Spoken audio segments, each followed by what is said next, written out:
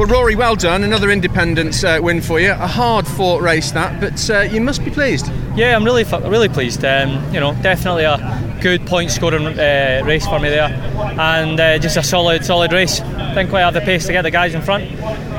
Kind of, we had quite a pointy car, so through the high speed it was definitely hanging on a bit, and held my breath a few times, but brought it home. At one point I just spoke to Sam and he said that you were braver than him going round the outside on that move. Yeah, it's something. I actually had watched a lot of race footage, and I'd seen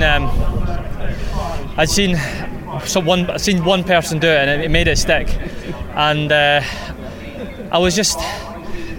just knew that once we got into a rhythm, no one was going to overtake, so I just thought, right, everybody went to the inside. I just braked where I normally brake in a normal session, and it paid off. So happy with the setup on the car, I guess, because the lap times I was watching, you're pretty consistent. Yeah, consistent. Once I got my head around the car, kind of had to bring it back a little bit into some of the high speed stuff, and that held the rear a bit better. Going on to the soft tyre next, so I don't think we need to change too much, because I think that'll help give us a bit more rear end grip, well, I hope, and settle the car for me. How much quicker than, say, the BMWs are you coming out of Ireland? The front wheel drive seem to have the advantage coming out of Ireland.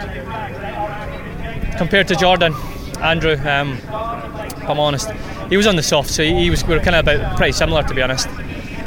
If we're quicker coming out of Ireland, then that's great, but there's definitely a few places I think they've got the edge, and we definitely need to find something to be able to keep up with those guys. Really well done, Rory. All right, cheers. Thanks.